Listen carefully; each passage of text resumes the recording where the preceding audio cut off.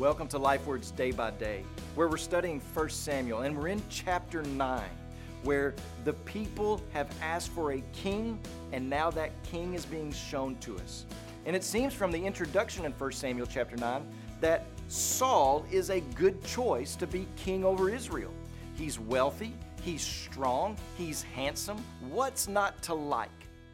But embedded within each of the next several scenes, we're going to discover some very undesirable characteristics that the first audience would have picked up on and that we need to pick up on so that we might see and understand that sometimes God gives us what we ask for to show us it's not what we need. One of the first notable features that we learn about Saul is that he is the most handsome man in Israel and he is incredibly tall. What a sight to behold. But the first audience would have picked up on something. They would have known their Bible, and they would remember that Saul is the first Israelite that's been noted as being especially tall.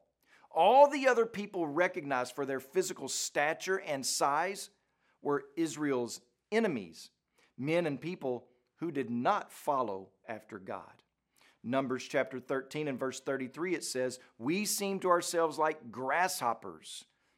Deuteronomy chapter 1 verse 28, "The brothers have made our hearts melt, saying, the people are greater and taller than we," talking about the occupants of the promised land. Deuteronomy chapter 2, "The Emim formerly lived there, a people great and many and tall as the Anakim."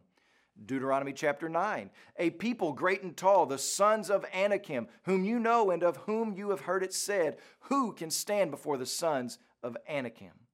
And then you have 1 Samuel chapter 17, where we run into a person named Goliath. Well, what are we to learn from all of this? Is this just a coincidental circumstance? Are all tall people evil? Well, no. Remember, the people wanted a king like the other nations, and what they saw was that might and strength were wrapped up in physical appearance and height. If you were tall, it was understood that you were to be mighty and strong and brave. Just like in some third world countries today, an overweight person is thought to be wealthy because they have means to eat abundantly.